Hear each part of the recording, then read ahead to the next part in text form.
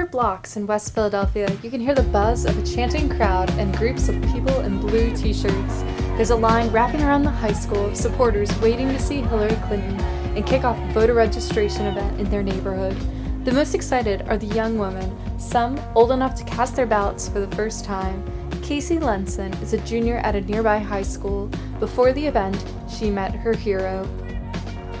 But I was stuttering a bit because obviously I was nervous and really excited. It took me a while to get the words out, and I was like, oh my god, Hillary, you're my biggest role model. A few people have told me I can't be a surgeon even though I want to, but you've taught me to persevere.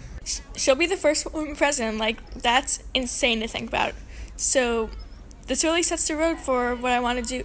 Sierra Merrick and her mother Tamika have been waiting outside since 7:30 a.m. and the temperature is only rising.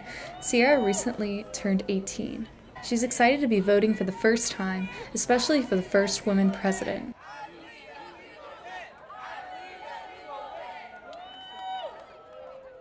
This is a very historical election, and as a woman, I see it as a big change in America. It's very nice to be part of history, and since I'm young, I'm learning more and more about politics.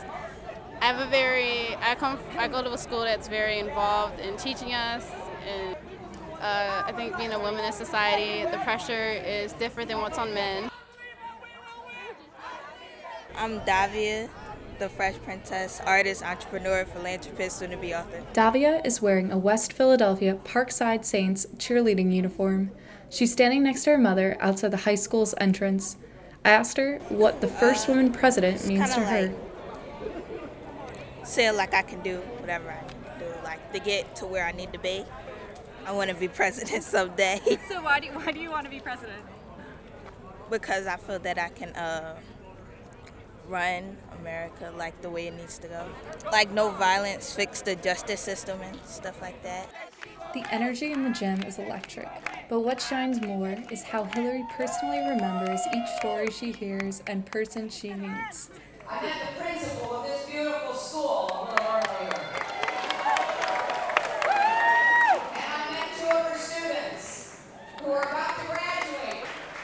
And I met another young woman who told me she wanted to be a surgeon, and people tell her, oh, she can't be a surgeon. I don't remember where she went, this young woman. But don't you believe it? Don't you believe it? We're going to lift people up.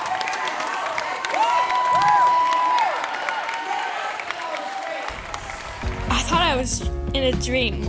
I was looking around. I looked over to my mom to see if she would ew. She nodded and I was like, oh my god, Hillary Clinton is talking about me. So when she started looking around, I was like, it's me. Awkwardly raising my hand and two people pushed me forward.